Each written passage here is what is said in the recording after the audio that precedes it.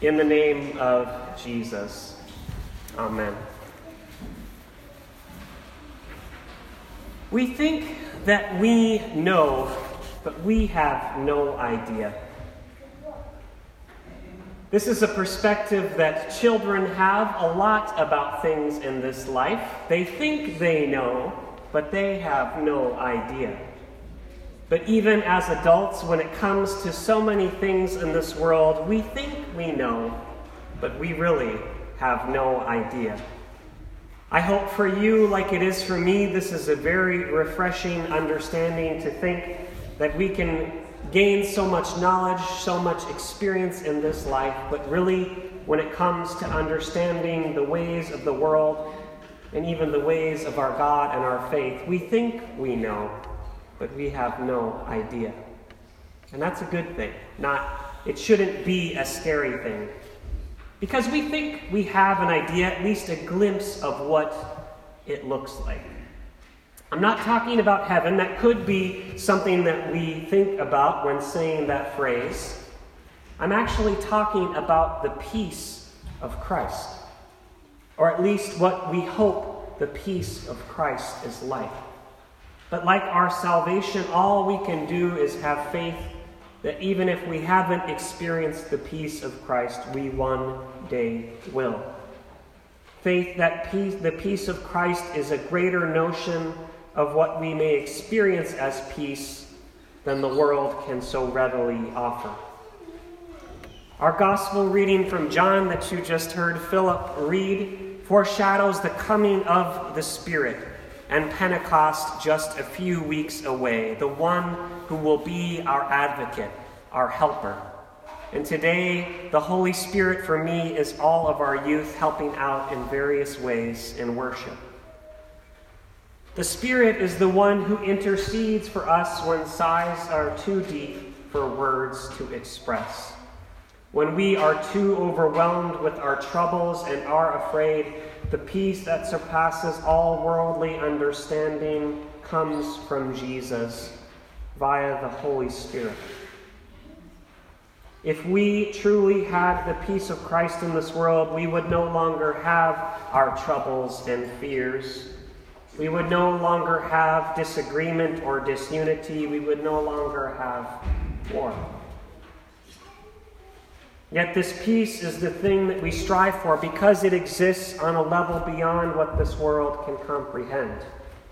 And even though the world cannot comprehend, we still try in our Christian community to live it out. Critics may say that it is all in vain, but it is truly what Christ commands of those that he left his peace with, to share it with others. Now, for any young parents out there, it may seem like a true, ironic statement to say that our children are bringing peace to worship today, because children can often make us feel like things are not at peace. But there is something about the bold witness, the confident witness of faith shared by our youth today that brings an overwhelming peace to my heart. Especially when we are in good pandemic measures and can share the peace with each other during worship. It is and has been always one of my favorite parts of worship, because it's about more than extending a warm good morning or a peace be with you to those around you. It's about identifying and connecting with those who are new to our community, wanting to be noticed, wanting to be welcomed. Those that have come to our church because of troubles or fears in their life and the need of a loving and caring community to support them through those trials. Greeting them with just a glimpse of Christ's peace that we can all fully realize in that New Jerusalem that we hear about in our reading from Revelation, read by Nastia. Sharing the peace in worship is about welcoming those whose fears and worries have brought them seeking the peace of Christ. And while we all have our own rational reasons in a pandemic or not for exchanging handshakes and hugs, it's hard when we're not able to do that. Because worship to me is more than just an interaction between us and God. Worship of God is also about interaction between God's children. That's how the image of the cross was explained to me in Sunday school all those years ago. The vertical axis of the cross being the connection between us and God, but the horizontal part of the axis being about us connecting with each other as children of God.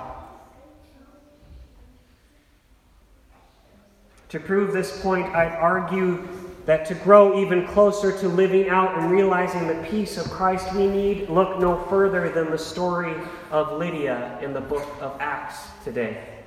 There are many significant parts to this story. First and foremost, Paul's vision. He anticipates meeting a man when he arrives in Macedonia, of whom will be the newest missionary for that region and of the gospel of Jesus Christ. Instead, he meets Lydia, a woman.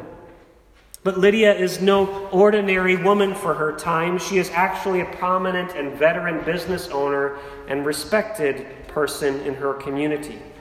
She therefore is a person of great influence.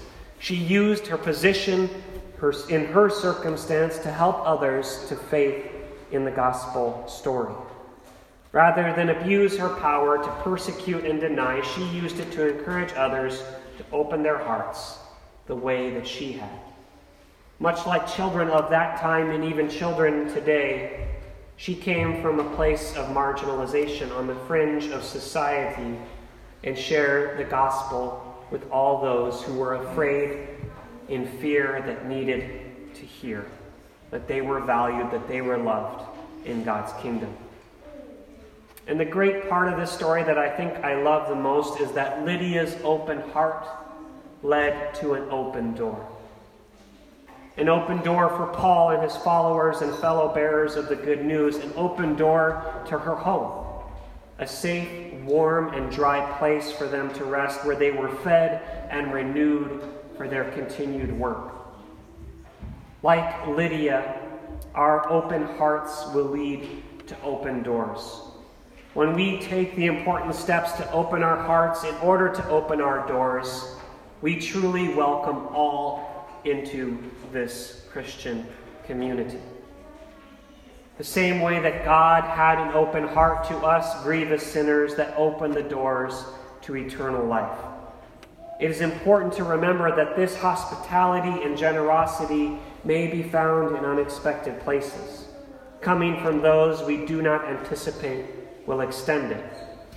Just like all of our ushers did today, all of our children welcomed those into worship. They did it with open hearts. We all have a great witness to take from them. The story of you and my family began in a very similar way, with this call to open hearts and to be welcomed into this place.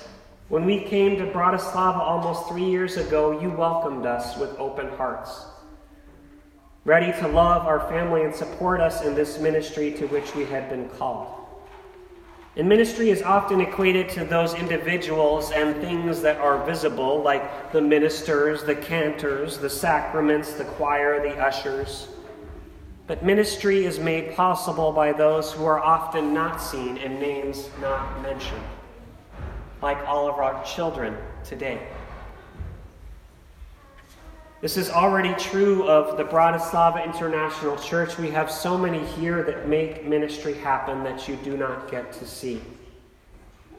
But it is a city that we will see in that New Jerusalem described in Revelation. A place where doors are open, hearts are open, where no burdens or fears will keep them closed. Only life with Christ everlasting will be the thing we need to carry on. The attention to details of this place excites us as hearers. This New Jerusalem draws all people in. Walls and traditional symbols of division are no longer there. The only thing that remains is everything that nourishes a community that cares for everybody in the community. Indeed, what the new community of Jerusalem, this New Jerusalem, teaches us is that real security comes from authentic community, where all feel mutually supported. Gates typically control entrance and exits, but these gates in this new city, 4 on each side, are always open. So we are called to live with an open heart always, with open doors that will allow you to keep changing the trends of the mainline churches in this world that are seeing people leave the church and not return. But if we leave the doors open instead of closing them behind them, they will return. God has work yet to do through the people of this church, of this community. So keep the faith, dear friends. Keep your hearts open, and you will show all who feel left out that our doors to this church will always be open. To the glory of our God. Amen.